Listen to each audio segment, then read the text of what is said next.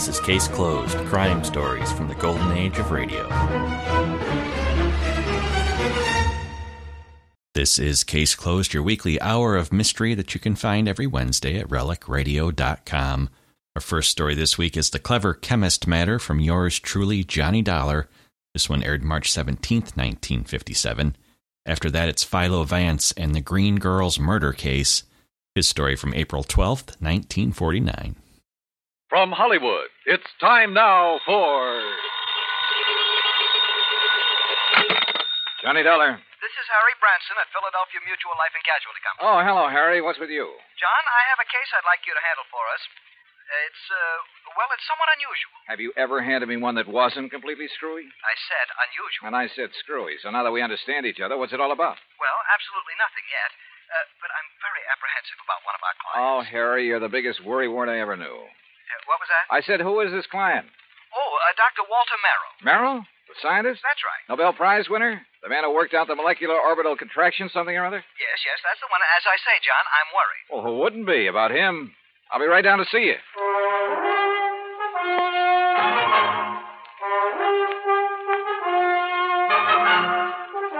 Bob Bailey in the exciting adventures of the man with the action-packed expense account. America's fabulous freelance insurance investigator. Yours truly, Johnny Dollar.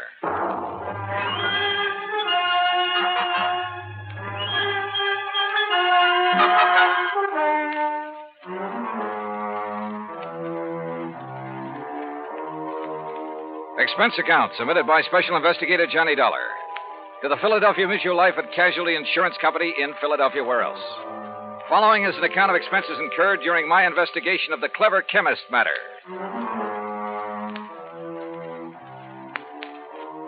Expense of transportation and incidentals, Hartford to New York to Philadelphia. I didn't even stop to check my bag, but headed directly for the Philly Mutual building on Walnut Street. Harry Branson is a good insurance man, but a great worrier. Nonetheless, he'd given me some pretty important, too. And after all, what do we live for? There you are. Keep the change. Thanks, Doc. John, what took you so long? Oh, now, what's the matter, Harry? Forget to pay the rent on your office or just forgot the key? No, John, as a matter of fact, I have the key right... This is hardly the place for levity. Well, surely you haven't been waiting here on the sidewalk ever since you called me. No, I haven't, but by checking plane schedules, I was able to determine when you'd arrive almost to the minute, and not wanting to waste time taking you upstairs to the office. Pretty urgent matter, huh? Boy, you should be here shortly. What?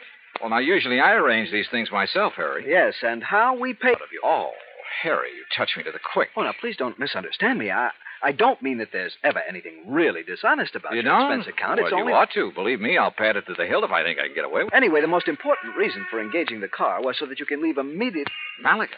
Yes, New Jersey. It's a... Is that where Dr. Merrill is? Yes, as is his custom, he chooses to work in some isolated spot where he can't possibly be disturbed. He and his colleague, that is. Colleague? I always heard that he worked alone, freelance. And you heard right. However, he now has a Professor Theodore Nash with him. Nash? One of according to Dr. Merrill. Never heard of him. John, they're working together on what I'm sure is some top secret project. Oh? Oh, say, wait. Didn't Merrill have something to do with the early rocket experiments? Precisely. Which is why I suspect their present work may have something to do with the space satellite or intercontinental missiles or something of the sort. Yeah, possible. But what has all this got to do with you? Their insurance. Dr. Merrill has had a policy with us for some years. $25,000. Oh, and He took out a policy for $10,000. beneficiary? Nash made Dr. Merrill his beneficiary. Oh, well, that sort of thing is often done between men working together. Harry, you know that. Yes, so that if anything happens to one, the other will be financially able to carry on what they've started. Sure, right. Which is no doubt why Dr. Merrill changed the beneficiary of his policy to Theodore Nash. So, what's the worry? No sooner was the change made than I received a letter of protest from Dr. Merrill's daughter. Who's she? Mrs. Howard Harding. She and her husband live in West Philadelphia. He's a welder for an aviation company, I think. Well, what did she base her protest on, Harry? She claims her father must have been coerced into changing the policy. Oh, now, wait a minute. That sounds like the hungry relative who complains about being cut out of the will. It might. If Mrs. Harding weren't a perfectly well-balanced, intelligent, and I'm sure quite unselfish person, a completely... Is she good-looking? Well, yes. And real sweet to you? Yes, she is. Well, now, John, I don't know what you're trying to imply. They do it every time. John. Particularly when there's a bit of money involved. Good-looking insurance broker like you. And you're a bachelor, too, aren't you, Harry? John, you're pulling my leg. Oh, Harry. But then I guess we're all suckers for someone like that. That has nothing to do with it. I've had these hunches before, John, and they've always been right. Even you will have to admit that. Yeah. Yeah, I'll confess that in the cases I've handled for you so far. Why don't you call up Dr. Merrill? I think the quaint old fellow would die rather than have a phone near enough to disturb him in his work. Oh, there's your rental car waiting at the curb. So off you go, John, and see what you can find out. Okay, Harry. It all sounds like a lot of nothing you're worried about, but as long as you're willing to pay for it. And I always did like South Jersey this time of year. I drove across the Delaware River Bridge into Jersey and headed for Route 45 to Westville, Woodbury, and finally Pittman, where I picked up Route 47. What Harry had said was true. These hunches of his had a remarkable way of panning out. And yet, who was I to complain?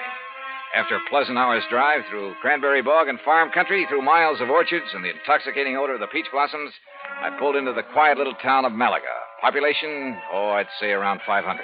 First stop, the post office. Dr. Merrill? Yeah, sure. You go back the way you came, about a mile, till you see the name Wampus Bung. Wampus what? Wampus means cat. Bung, bungalow. Wampus Bung. Yeah. Yeah, the doctor and the professor got the fourth cottage beyond it. White one with a fence around it. Yeah, good, thanks. And if you don't mind, you can take their mail out to them. They haven't been in to pick it up 4 or 5 days now. Oh? Nothing wrong, is there? Well, who'd know? The way those two keep to themselves. Well, you'd think whatever they're working on was the atomic bomb. Yeah, well... Just to be sure, you let them know that you're at the gate now before you try to go through the fence. Oh, what's that supposed to mean? The professor sees you prowling around, he's liable to take a shot at you.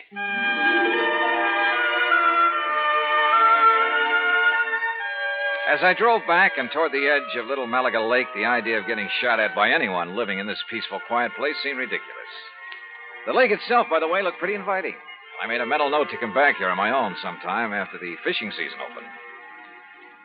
As the postmaster had indicated, the fourth cottage beyond Wampus Bung was heavily fenced in, so I gave notice of my arrival.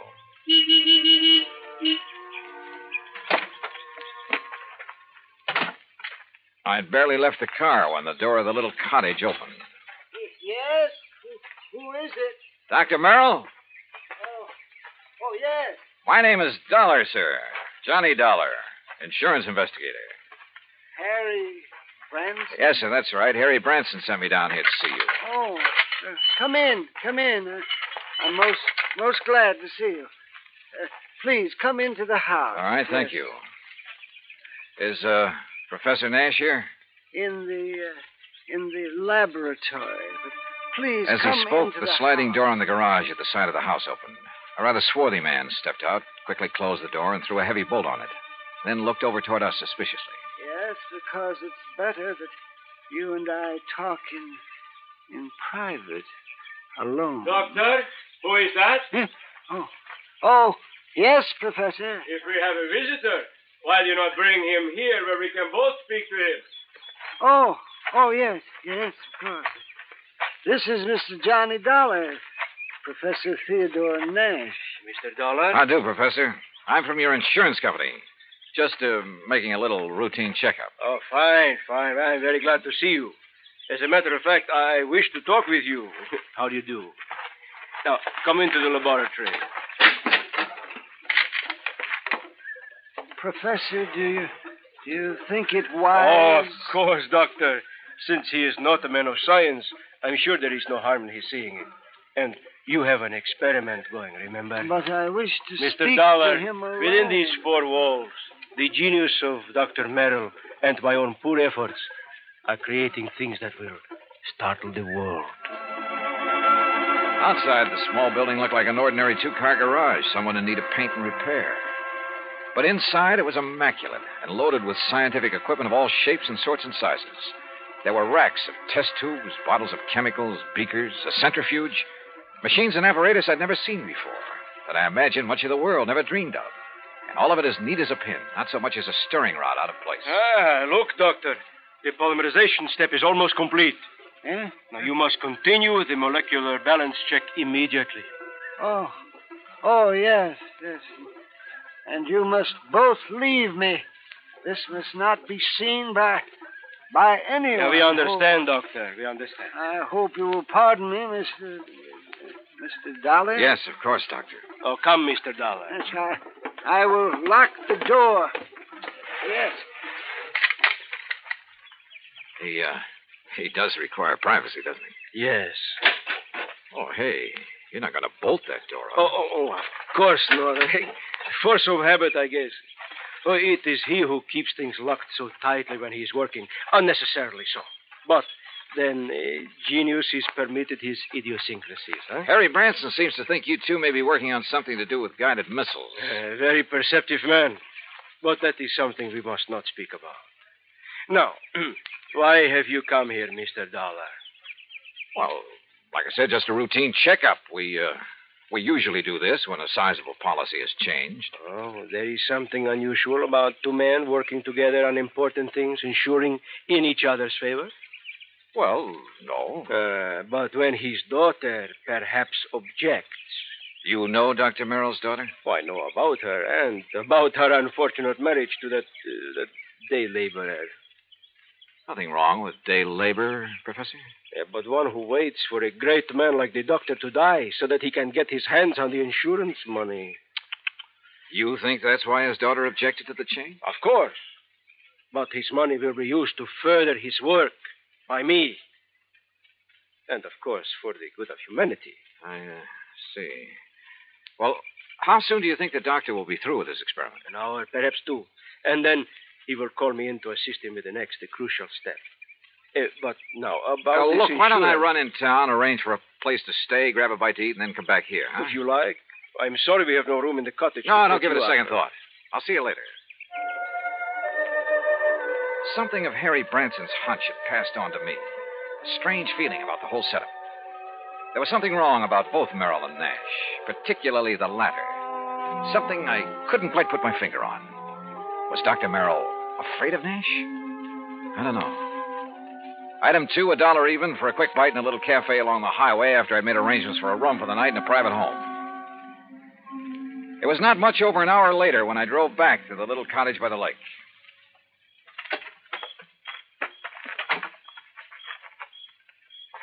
And then I heard it. Someone pounding on the door of the laboratory from the inside. Someone calling for help. Professor! But the lock's on the inside. Turn the lock. What? Bolt here on the... Oh, what are you... Oh. Oh, thank heaven. Good Lord, Professor. What happened to you? You look like you've been run over by... Dr. Merrill. Too late. Too late. Professor, what happened here? He beat me. Threw acid at me. The doctor? No, the man. Then he killed the doctor with a gun. He killed him. Who, Professor? Who? I don't know.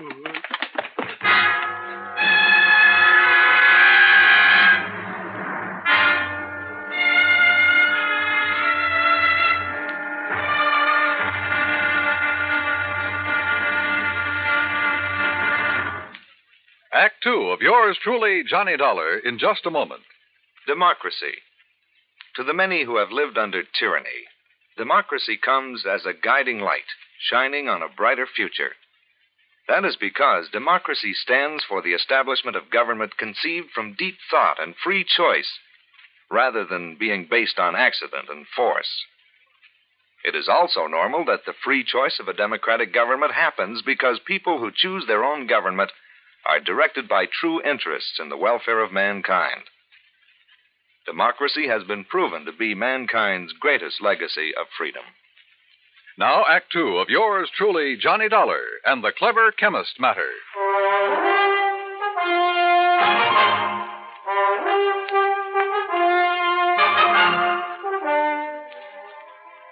Expense account item 3, $10 for the services of one Dr. Frederick Foote, the only resident medico in the little town of Malaga, New Jersey.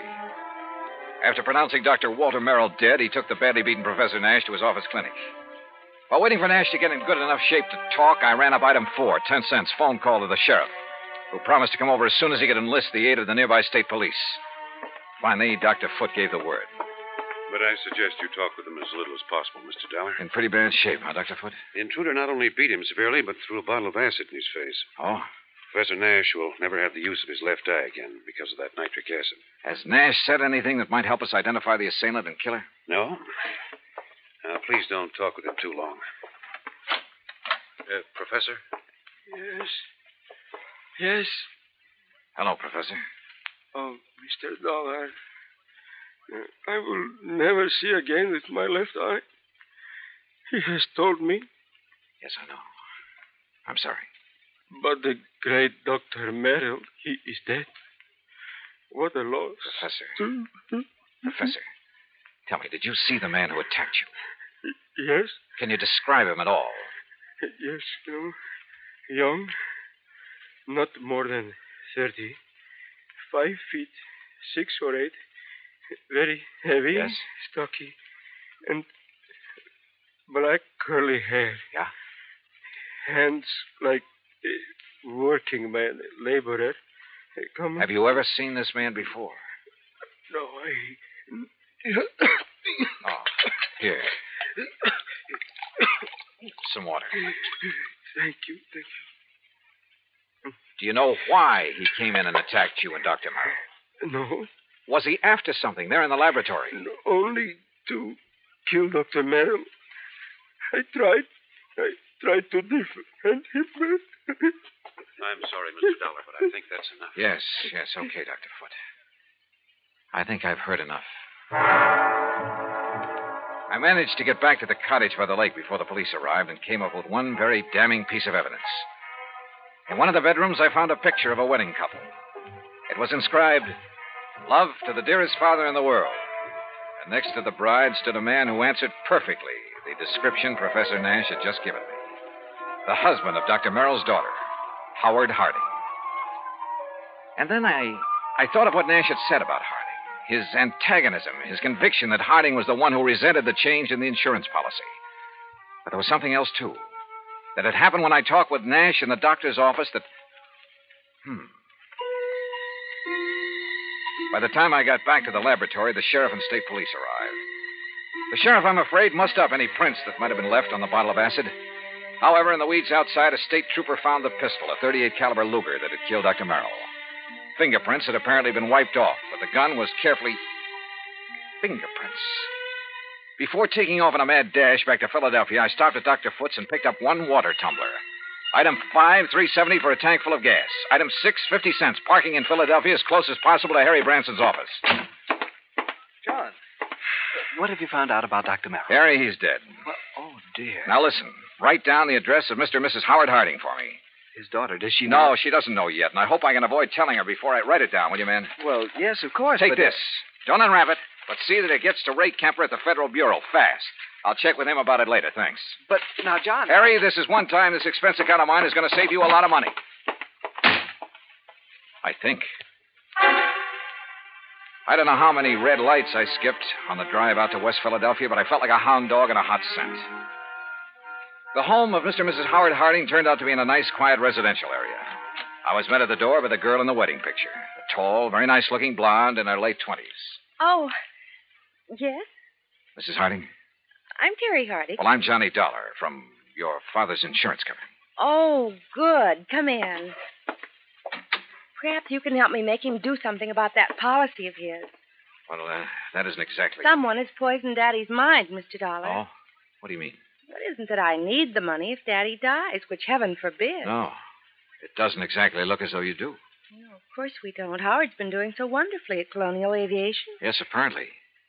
And I'd had a notion he was just a laborer or something. Oh, dear, no. That's what Daddy called him because he wasn't too fond of Howard. And that is the way Howard started before we were married, but now he's one of the officers of the company. Where is he, Mrs. Harding? Well, as a matter of fact, I thought you were Howard when you drove up just now. He's been fishing. Fishing? On some little lake over in Jersey. He goes every Saturday all by himself. Malaga Lake? No, Malaga's where Daddy was. Mm-hmm. He and that. That what, Mrs. Harding? Well, I don't know. It's Howard, I guess. What do you mean? Howard has never liked or trusted him. even though they've never actually met. When Daddy changed his insurance to name that professor, there is something wrong about that man, Mr. Dollar. What, Mrs. Harding? I don't know. Daddy always worked alone until he came along. Daddy's such an alert, bright-eyed little busybody in spite of his Wait a age. minute. That Your father... like a cute little wound-up spring, hopping about like a... Mrs. Harding. Yes? Mrs. Harding, when I saw your father... You've seen Daddy. Well, then you know what I mean. He was tired. Almost in a daze. He spoke with difficulty. Oh, no, you're mistaken. He chatters away like a jaybird. What is it, Mr. Dollar? Oh, he must have been doped. He looked as though... Hi, honey. Well, I'm just as lousy a fisherman as usual. Not a single... Oh, excuse me. Mr. Harding, just tell me one thing. Well, that depends. Who are you? Mr. Dollar's from the insurance company, darling. Not Johnny Dollar. Yeah, that's right. Well, I've certainly heard of you. Tell me... No, you tell me, Harding. Where have you been? Why, fishing. Where? Over in Jersey. Where in Jersey? Little private lake. Where? Over near Mount Holly. One place I know of where nobody else ever goes, where I can get rid of the cobwebs at my job. Hey, wait a minute, Dollar. What is this? Harding, you've been identified as the man who murdered Dr. Walter Merrill. What? I'm sorry, Mrs. Harding. I'm sorry, but it's true. No, What are you talking about, Dollar? You didn't know about it? Of course not. How could I? Where did it happen? How? At his place in Malaga. Oh, Professor Nash. I'll kill that man. You'll take it easy. You seem to forget that so far you're the only suspect in the case. You're out of your mind. If it was anybody, it was that Nash. Never have trusted that man. And the insurance policy. If anybody killed Dr. Merrill, it was that professor. Now listen to me. Nash was with Dr. Merrill when he was killed there in his laboratory. Of course he was. But Nash was attacked also, beaten, acid thrown at him. He lost the sight of one eye because of it. And I tell you... You sure? Yes, of course I'm sure. It was I who found them. Nash beating against the inside of the door of that laboratory crying for help. A door that was bolted on the outside. But, Dollar, You're sure of that? I'm sure. Well, I still think... Oh, Terry, I'm sorry, honey. Here, let me... Howard, it's so terrible. Better answer that phone, Howard. Yeah. Hello? Yes? Oh, yes. It's for you, Mr. Dollar. Oh, thanks. Terry, here, come on. You've got to pull yourself together. Johnny Dollar. Right. John, this is Harry Branson. I just received a call from Mr. Kemper at the Federal Bureau. Yes. He says he must see you immediately. Call him back, Harry. Tell him I'll be there in 15 minutes. Harding, just to keep things straight, I wouldn't leave this house if I were you. Well, now, wait a minute, Just Dollar. sit tight. I think you're in the clear. More red lights got passed up on my way into the Philadelphia offices of the Bureau. So Ray Kemper felt that whatever he'd found was important. If so, it would back up one of my suspicions. But in view of the circumstances, that bolted door in the laboratory, for instance, how could it? Important is putting it mildly, Johnny. The prints you found on the water glass, Ray. 3 sets. 1, yours. Yeah, well, naturally. 2, Dr. Frederick Foote, who is currently practicing medicine. I know, in the town of Malaga, New Jersey. That's where the glass came from. Oh, but the 3rd set of prints. Yes. I had to go into the international file for them. And Johnny... Nash? Theodore Nash? Nash. Nashevsky. What? Theodore Nashevsky, chemist from one of our not-so-friendly countries. Huh? Expert on explosives. One time, he was thought to have attempted to enter this country. That was in 1940. Ray, have you got any pictures on him? Plenty. From the time he was a kid. Here. Tell me how you picked up these prints. The beard in this picture. That looks like him, all right. Yeah, this too. The shaved head. Almost as though he tried to keep changing his appearance. Johnny... Oh, wait a sec. This picture of him as a youngster, this eye patch on his left eye. Our dossier is pretty complete. He was quite an athlete until he injured that eye. But it doesn't show in these other pictures, and he hasn't a glass eye. No, his eye always looked perfectly natural. Now, Johnny, if you have information... Ray, this has done it for me. Thanks. Hey, now, just a I'll minute. see you. Hey, Johnny! This is Kemper. Give me a man to tail Johnny Dollar. All the way back to Malaga, New Jersey, I hoped my rental car would hold together. It did, in spite of the fact I pushed it all the way. International intrigue is a bit out of my line, but this time, so help me, I was beginning to feel like an FBI man. I stopped at State Police headquarters along the way, and according to them, Nash was off the hook. Not only because of the acid thrown in his face, but even more important, because of my own testimony that I'd found them locked in that laboratory. I stopped again at the lab. Nothing. Then back to Dr. Foote's office. Very well, Mr. Dollar. When they arrive, I'll insist that they wait for you. All right, thanks, Doctor. Well, Professor, you're sitting up. Oh, have they found anything, Mr. Dollar? Have they found the men who attacked us and killed poor Dr. Merrill? Professor, I think I have. Oh? But tell me something. Yes, of course. Your government doesn't pay you very well, does it? Merrill and I were not working for the government, Mr. Dollar. Although, of course, the results of our work... I'm talking about your government, your own real boss. I do not understand. No doubt it's very much interested in anything this country develops in the line of guided missiles, that sort of thing. Mr. Dollar... Now, let me go on. Merrill was doing important work. Stuff that would be of great value to any country in the world. Of course. Your country would have paid you well for the results of his work. But, brother, they'll never get it. I do not know what you are talking Money, about. the loot from Merrill's insurance, sure. Sure, it was enough to get you out of here after you'd gained the knowledge you need of Merrill's work. See here, Dollar. After you'd killed him, before he could give to his country, the United States, what he'd invented. You are a fool. I was beaten, The poor old man put up a pretty stiff fight, didn't he? Do you think I would have done this to myself? You gave yourself away earlier when you reached out for a glass of water I handed you right here in this room. A man who'd lost his sight in one eye would have lost his aim until he got used to it. Funny, though, it didn't come to me until You later. are mad.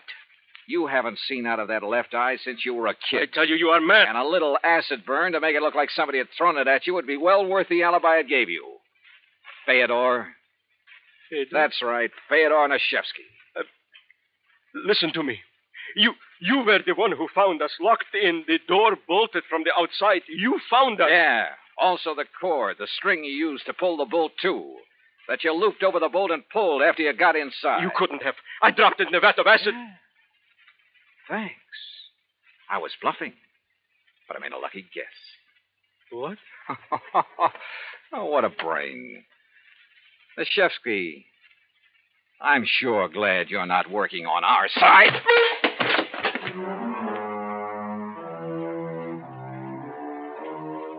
The capsule he fished out of his pocket never got to his mouth. And I'm afraid he won't see very well out of his other eye for a while. My knuckles still hurt. And it was lucky for him that the police arrived. I'm afraid I don't like guys like him. Expense account total, including all the incidentals I could think of, and transportation back to Hartford, $84.35. Remarks? Well, don't beef on this one, Harry. The criminal, in spite of being the named beneficiary, doesn't get paid. Yours truly, Johnny Dollar.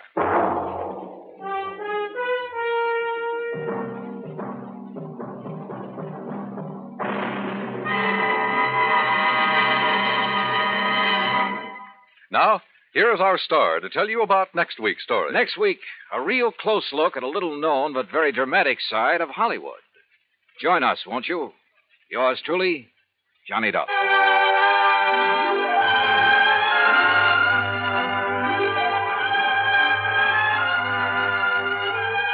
Yours truly, Johnny Dollar, starring Bob Bailey, originates in Hollywood.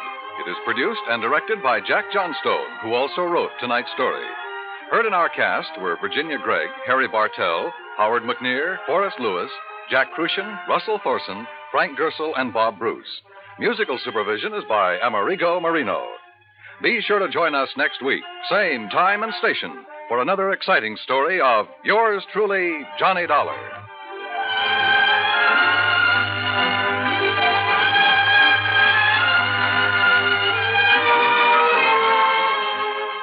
Johnny Dollar has come to you through the worldwide facilities of the United States Armed Forces Radio and Television Service.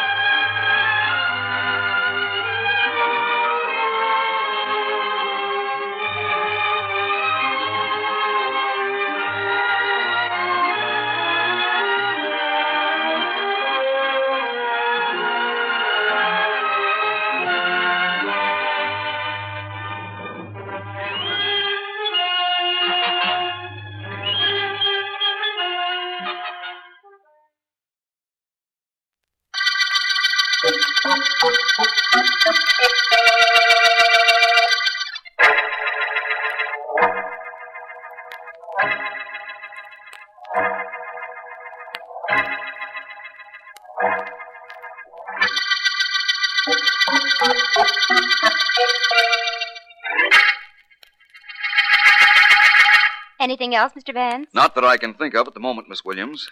Let me know when Miss Deering comes in, will you please? Yes, sir. Oh, it's time for the news, Mr. Vance. Shall I turn on the radio? It's the only way I know of that I can hear the news, isn't it? Yes, sir. Here we are. Mr. Markham didn't call this morning, did he, Miss Williams? Why, no, sir. We haven't heard from the district attorney since the movie murder case, Mr. Vance. I guess he must be busy, huh? I guess so. And that's the news from Washington. On the local scene, police are baffled over a mysterious murder that occurred about midnight last night. Jane Green, daughter of wealthy merchant Eric Green, was found stabbed to death near her home. Neither her distraught parents nor her sister Penny could advance a motive for her death. Police Sergeant Heath has all available men working on the case. Although lack of clues may hinder their operation, Heath disclosed. Other local Please turn news that off, Miss Williams. includes the finding of a kitten. Another murder, huh, Mr. Vance?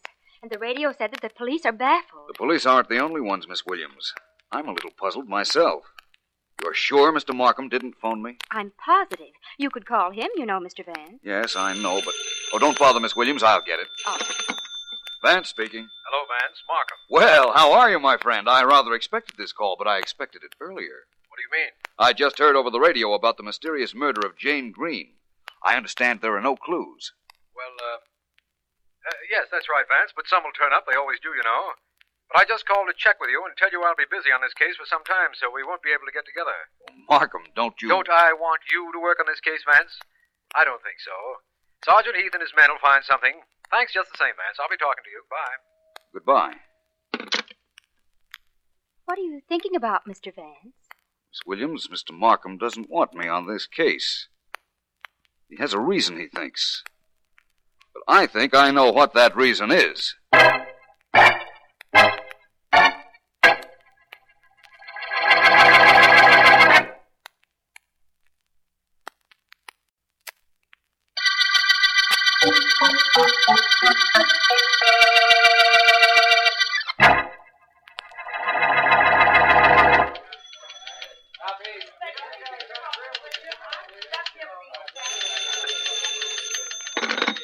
City desk, Daniels. Joe, this is McNamara. Give me a rewrite, man. I've got something hot. Give it to me, Mac. I'll take it. Get ready. Here it is. I'll give it to you fast. You can check me for spelling when I'm finished. Shoot. While police were combing the city for the mysterious slayer of 20-year-old Jane Green, the killer struck again. Penny Green, older sister of the dead girl, was murdered in the identical manner. I got it. Her body discovered by a passerby in an alley near the Green Mansion. Yeah? A singular feature of the killings, aside from the fact that a knife was used in both instances, was the fact that neither of the victims wore any makeup whatsoever. The meaning of this clue, if it is a clue, is still vague, Sergeant Heath of the Homicide Department admitted. That's all so far. I got it, Mac. You don't have to check for spelling. Better keep on the yarn. It's page 1. We'll shoot whatever you give us into the later editions. Right. Okay, Joe. You know what happens if the cops turn up the killer. I know, Mac. You'll call me back.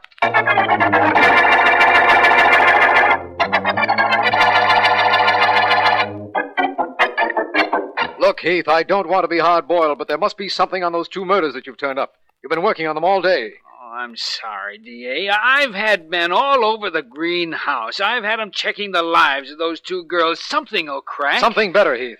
Eric Green is an important man. Have you spoken to him? Well... Have there been any threats made against him or his family? He and his wife have been under a doctor's care, but I got to him for a while. Now, nobody tried to hold the guy up for dough, and he can't give us any leads at all. Heath, we've got to find that murderer and find him fast. It looks like whoever it is wants to wipe out the entire Green family. You've got to get me some action. Oh, we're working, D.A. Work harder, then. Get me some results. Look, D.A., how is it you haven't brought in your friend Philo Vance on this case? Well, never mind how it is. This is a police case, and you represent the police department. Well... That's all, Heath. Call me if anything breaks. Okay, Mr. Markham, but I still don't know why you didn't call in Vance.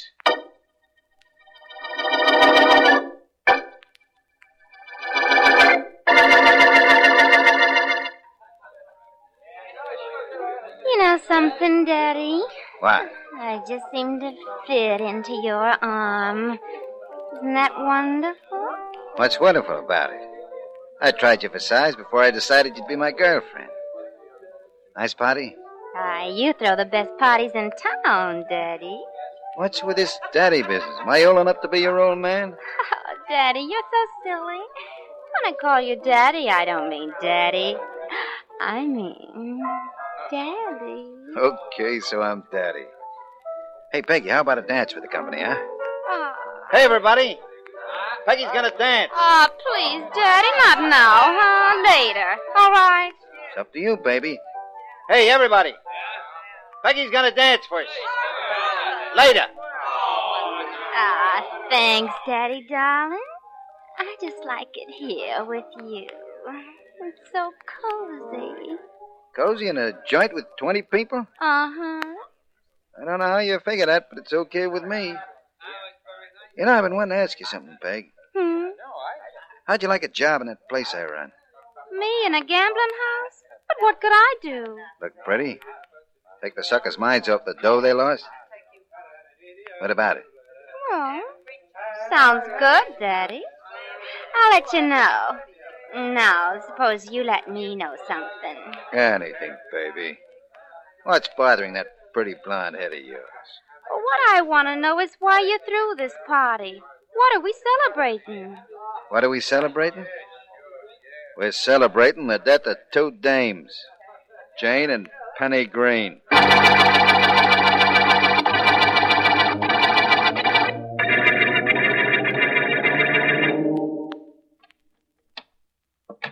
Mrs. Green, where are you?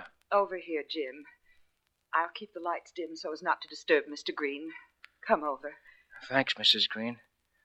How is he? He isn't too well. The shock of what happened to Jane and Penny has done something to him, the doctor says. He's resting in the next room now. If we don't talk too loud, we won't disturb him. I just came in to see if there was something I could do, Mrs. Green. Oh, thank you, Jim, but there isn't anything. I know how you must feel. You were practically a member of our family. A few more months and I would have been. This awful thing hadn't happened to Jane. Yes. 2 months more and we'd have been married. I can't believe all of this. I can't either. It's very hard for all of us. I loved those two girls. They couldn't have been closer to me if I'd been their real mother. I know, Mrs. Green. Both of them used to say that all the time. Please ask me if there's anything you want me to do, will you? Oh, thanks, Jim. I just can't get over how this all happened. Eric and I were sitting here playing chess. We thought Jane was in her room. Then the phone rang, and it was the police telling us what had happened. I wasn't supposed to see her last night. She said she was spending the evening at home with you. I know. That's why Dad and I didn't go out at all. We were here all evening together. Oh, Jim, who could it be who's trying to wipe out our family? I don't know, Mrs. Green. But I promised myself something, though. I won't do any sleeping until the murderer of your daughters is caught.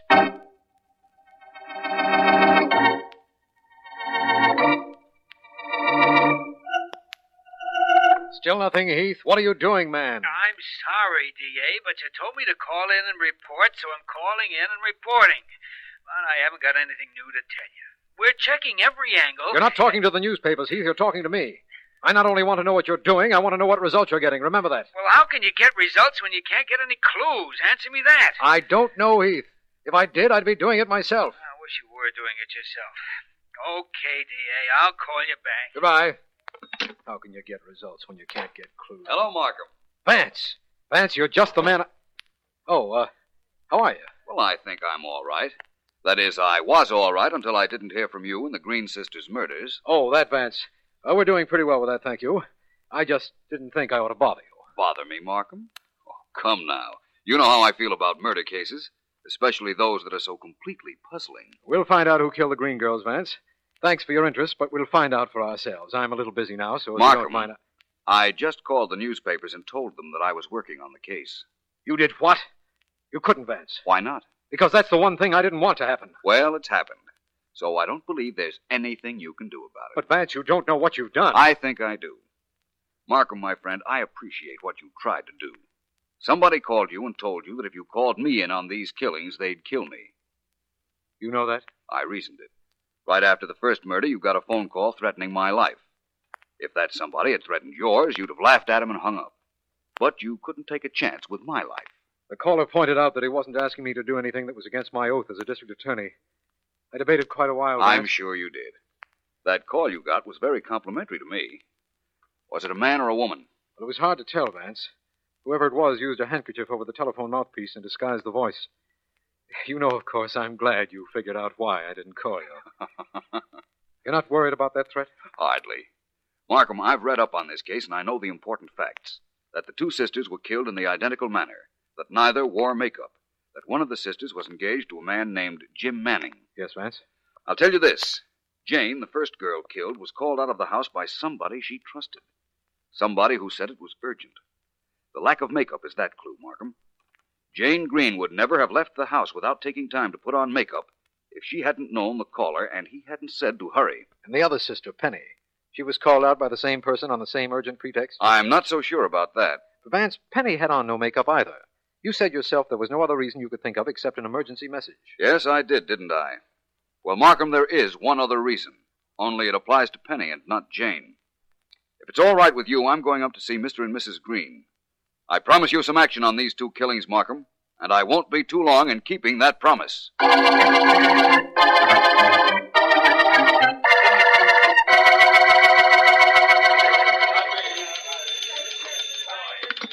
City desk, Daniels. Joe, this is Mac. Yeah? I got an ad for the Green Sisters murder case. Go ahead. Philo Vance, brilliant private investigator whose keen mind has helped the police on numerous criminal cases, has entered the Green Sisters murder case. Right. Vance, in a specially prepared statement, declared that while he has no definite clue to the slayer of the two girls, he is confident that there will be a break in the case within 24 hours. I got it. District Attorney Markham, who previously had declined to state why he had not asked his friend Vance to investigate the murder, said to this reporter, "Hey, I do get a byline, don't I, Joe?" The byline runs for the rest of the story, Mac. Just want to be sure. District Attorney Markham said to this reporter, quote, "Vance is confident that he can break the case in 24 hours. Oh, that's it, Joe. Vance made a crack like that? Mm-hmm. Before he even started working on the case? That's right. It's a direct quote. But don't ask me how he expects to crack it. All I know is that if Philo Vance says he'll do it, he'll do it.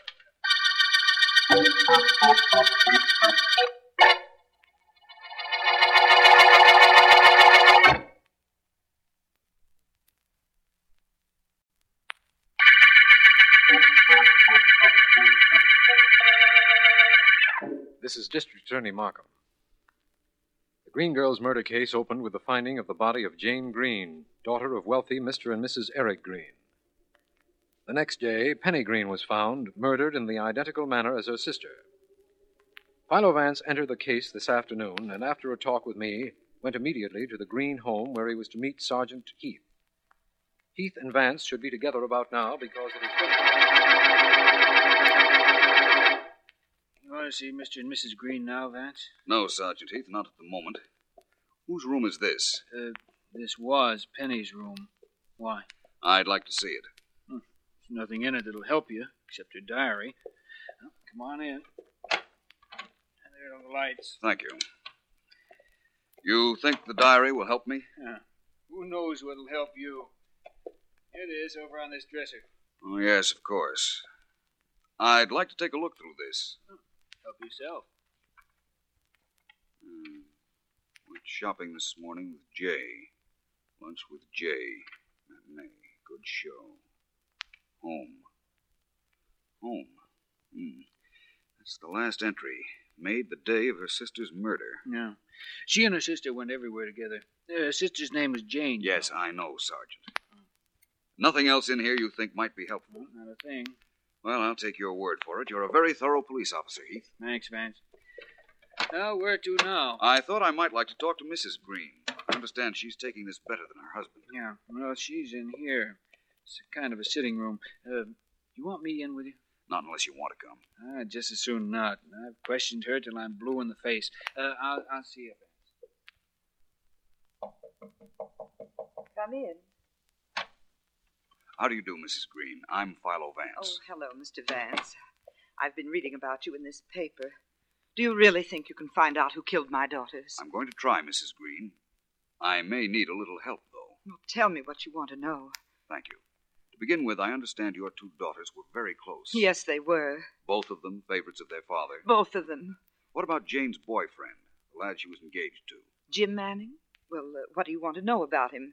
He and Jane were very much in love. I see, Mrs. Green. I'm sorry if this sounds awkward, and I know it will, but where were you at the time Jane was killed? At home, here with my husband.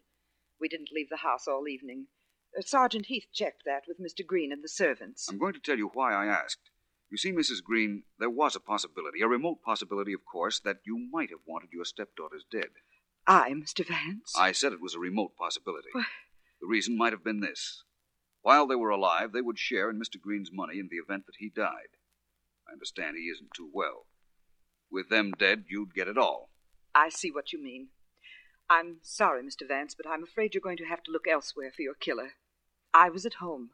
5 people know I was here. 6. I believe that now. Thank you. Mrs. Green, please forgive these wandering eyes of mine, but your purse is open and there's a very strange disc on top of the handkerchief in your pocketbook. What is it? Oh, that? Oh, it's a chip, a poker chip. Mr. Green and I used to have poker parties here once in a while, and, well, I needed some extra chips. I was going to have that one matched. I see. And your husband's name is Eric Green? Yes. The initials on the poker chip are MG. Mistake, perhaps? The first initial? Oh, yes. I didn't mean the initial, Mrs. Green.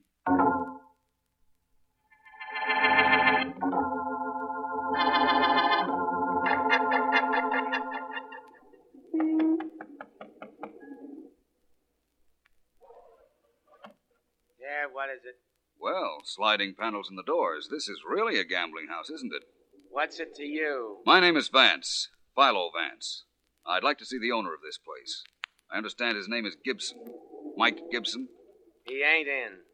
Get lost. My good man, it took me 2 hours to find out what individual whose initials were MG operated a gambling house.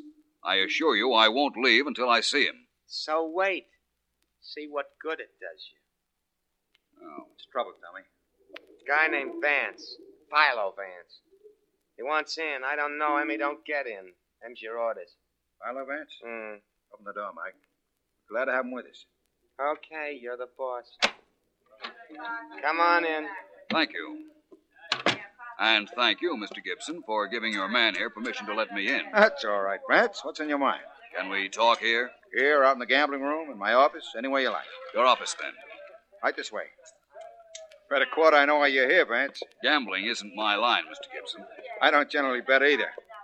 Betting is for suckers. I like to let them think they can beat percentages. They can't, but they get a whole lot older and a whole lot poorer before they learn. In here. Make yourself comfortable, Vance. Well, thank you, I will. Now, Vance, you're here because of some connection between this joint and the murder of those Green kids. That's what you think, right? That seems a reasonable assumption. You know I don't gamble. You've read I was working on the murders. Yes, that's right, Mr. Gibson. Tell me, did the Green sisters gamble? You know, all of a sudden, I don't hear so good. Did Mrs. Green gamble? My hearing ain't a bit better. How do you count for a thing like that? What is your connection with the murder of the Green girls? Connection? I got no connection. Hey, Daddy, there's a... Oh, I'm sorry, Daddy. I didn't know you were busy. See you in a little while, Peggy. Okay, but... Just a minute, please. You want to see me? Yes.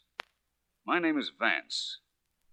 You work here? Look, Vance, Peggy doesn't know anything about this case. Of course I don't. For what case? Never mind. You had a message to deliver to Mr. Gibson just now, Peggy. Sure, he's supposed to call Plaza 81561. Oh, isn't that the number of the Green residence, Mr. Gibson? I wouldn't know. So long, Peggy. She's not leaving. Unless you prefer I talk to her outside. Talk to her any way you like. We've got nothing to hide. Personally, I got some business to take care of. Tell him anything he wants to know, Peggy. As if you knew anything. Well? Oh, he's the nicest, Daddy. All right, Peggy, let's drop the act. Huh? What's your connection with the Green girls' murder case? Hey, look, Vance, don't go tying me up with any murder rap. I'm a girl just trying to get along. I don't mess with killings. What about Gibson? I don't mess with killers either. I know better. I don't doubt it. The trouble is, Peggy, that perhaps you don't know enough.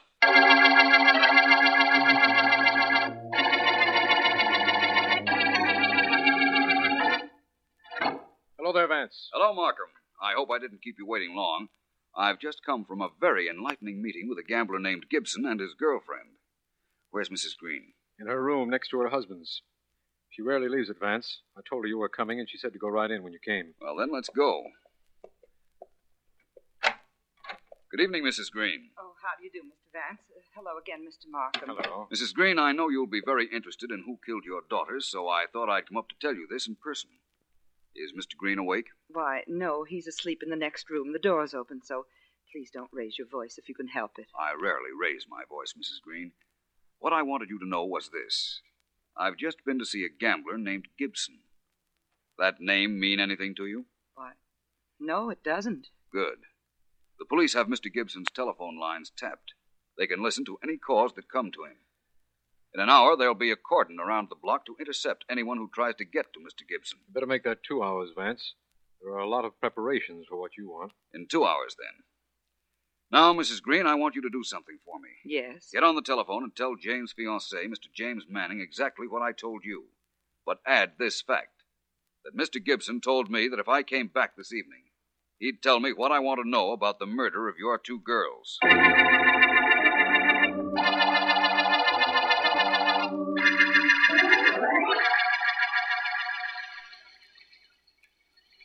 Awful weather, Vance. Awful. It's miserable. It's raining cats and dogs. Yes, it is, Sergeant Heath. We're lucky we have this doorway to shelter us. Do you mean to tell me that little black door across the street there leads to a gambling joint, Vance? It leads to Mr. Mike Gibson's gambling house, Sergeant. Very swanky, too, believe me. Yeah, I believe you when I see who else it is you expect to drive up there. And Jim Manning was there, but he couldn't get in. How long do you expect... There's somebody, Vance. Out of that car and headed right for the door. An old fella. Hey, that's Mr. Green. Yes, it is. Is that our suspected murderer, Vance? I'll let you know in a minute, Markham. Want to see if he gets into the gambling house. He's arguing with the guy at the door. The guy just closed the slide in his face. There goes Mr. Green back in his car. You can forget about Mr. Green, Markham. He isn't involved in those murders. Well, then who is? I think I know who is, but I'll be certain in a few minutes.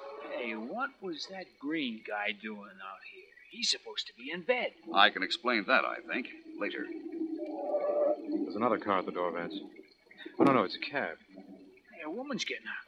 She just made a beeline for that door. Can't blame her much in this weather, can you, Sergeant? Oh, I guess not. There's that guy sliding open that peephole. Hey, he's letting her in. That's all I wanted to know. Sergeant Heath, you can arrest Mrs. Green for murder. Oh, wait a minute, Vance. When her daughter Jane was killed, we know for a fact that she was in her house. She was, Markham. But I repeat, you can arrest Mrs. Green for murder.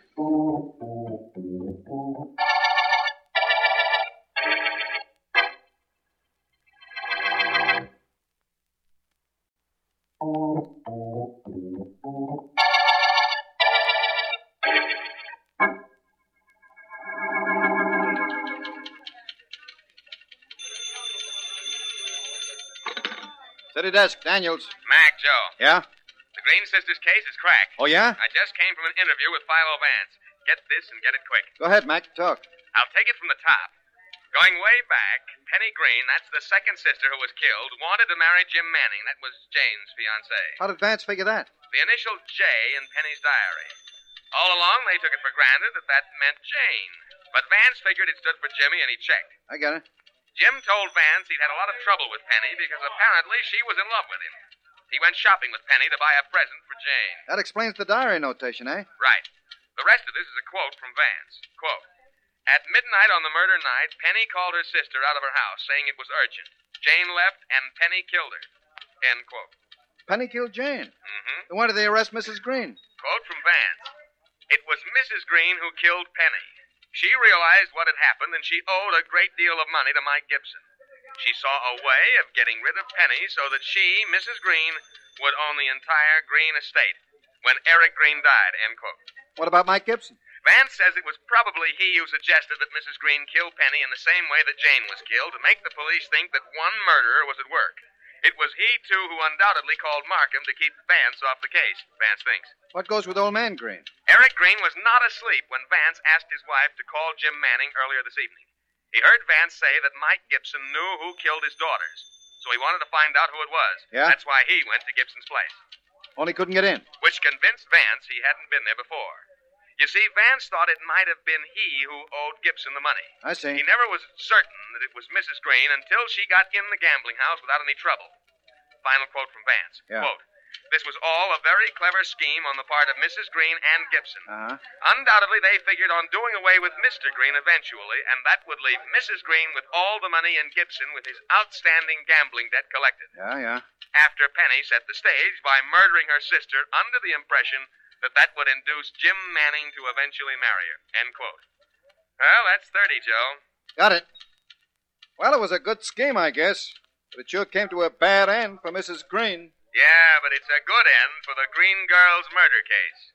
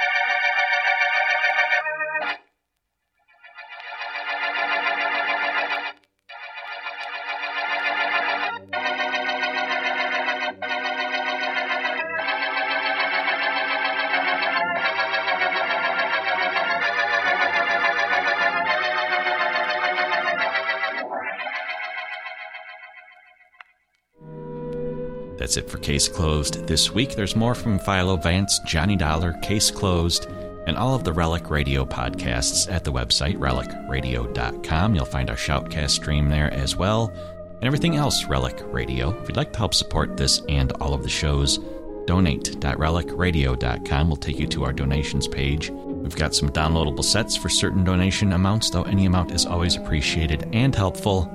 Thank you again to those who have helped out. Thanks for joining me this week. Be back next Wednesday with another hour of Case Closed.